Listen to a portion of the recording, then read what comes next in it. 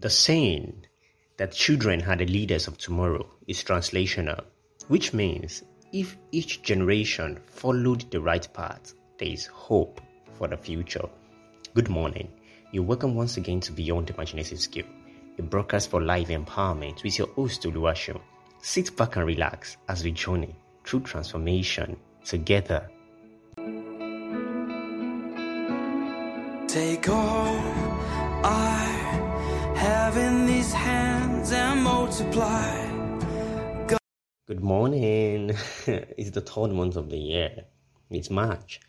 I would like to say a very big happy new month to everyone on the other end of my voice. Today's broadcast will be more on, a discussion about a topic tagged the right path.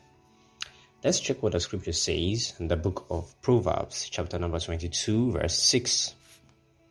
I'll be reading according to the New Living Translation versions of the scripture. Teach your children to choose the right path, and when they are older, they will remain upon it. The whole world system today, it's filled with so much happenings, sounds of war, economic downturn, and much more. And how we clamor about, how rise and falls on what? Leadership. The people in control and how they get to change things that affect our lives. The reality of all of this happening is that it did not actually start today. It's a accumulation of several happenings, situations, decisions of time past, which is now reflecting now. The path to any change is not always instant or magical, all right? It's mostly a building that has a foundation, and it is that same foundation we'll be discussing on today. For every effective and efficient building, the foundation must first be solid and very structured to withstand the breeze, the wind, and any other thing that might tend to pull it down. The strength of such foundation determines the effects the house can handle. Alright, let me take a short break now. I'll be back after this. Hi there, hope you're informed that Beyond Imaginative Skill is now live on Podbean, Anchor FM, and even Google Podcast. So what are you waiting for? Go live on any browser to get past and present episodes all for free. You're welcome back from that short break. Firstly, the scripture we read at first talked about teaching a child the way he or she should go. So let's start from here, okay? The foundation of life is in the children. They are like the seed that grows and breeds the trees of tomorrow. But the funny part now is that how this scripture is giving a reflection of how you can actually customize the orientation of a young child. Just follow me closely. This is not philosophy, but let's just assume a child is a plain, innocent tabula rasa, all right? That each thing you deposit on the mind of such a child forms their belief. It's amazing how a belief system we pick from birth, okay, most of the time becomes the reality that determines our right and wrong. Now, there is an instruction that we should teach our children the right path, okay? That suggests to me that either we do the teaching for the child or not, children will definitely learn the path somewhere, somehow, all right? And I think it's because they are just a learning being. They are plain at heart, so they seek knowledge. The part of teaching, the part of teaching them comes to a place, okay, so as to save them from evil. Number 2, the strength of the foundation determines what can be built on it. Okay, let's take this example now. When a structural engineer, for example, wants to get a building structure on a waterlogged environment, so let's say the Lagos Island in Nigeria, for example, they spend so much time, money, constructing a strong foundation towards the ground so that when the building is constructed on it, it will not sink down. The same thing goes for knowledge in our heart. The same thing is for knowledge in the heart of man. This verse says that they will remain upon it, meaning that they will not depart from it. Okay, the level of your belief determines the strength of your actions.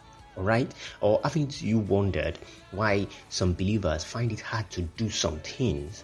They can't just, it's because there have been a wall from inception, okay, that has created a fear or understanding of the end point of such things in their heart.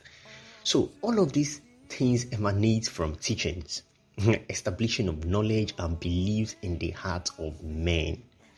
Finally, our belief can make or mar us. All right, what do I mean? The structure of our heart foundation can forever be a dead hand towards our development in life, or it can be the plain, foundation for growth. Let's consider a country not developing, for example.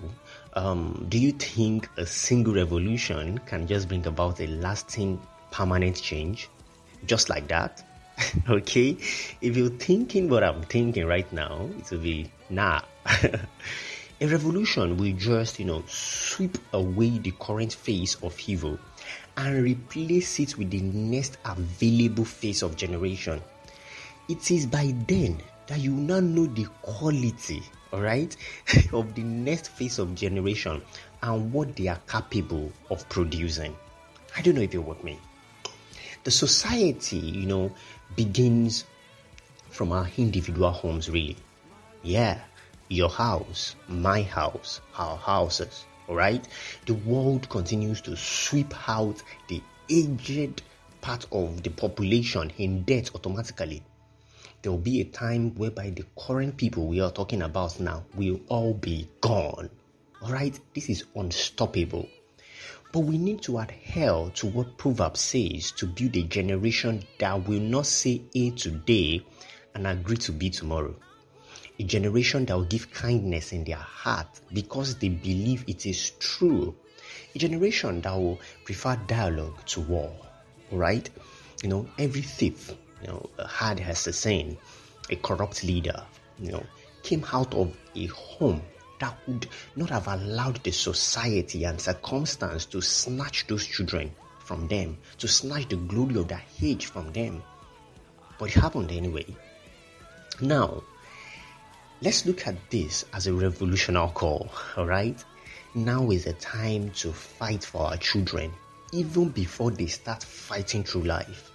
Now is the time to cry and try to surrender every messed up ideas we have been carrying around that has not done us any good. Okay? For the true way. Now is the time to surrender everything in our mind for the right path. Now is the time to go to Christ and let Him fix us permanently. Okay?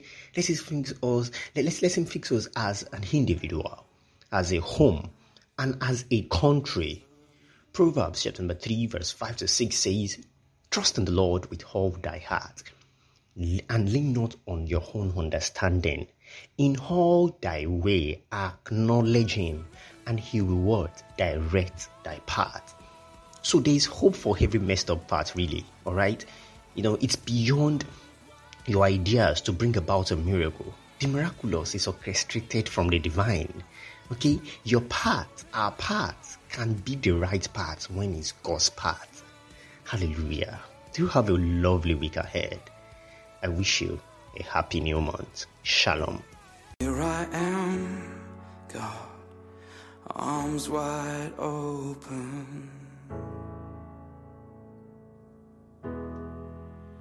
pouring out my life, gracefully broken.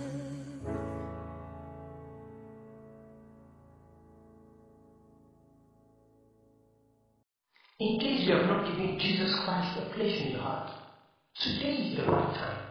Say after me, Lord Jesus, I love you. I surrender my sins to you. Come into my life, make me better, and cleanse me of all my sins. In Jesus' name, amen.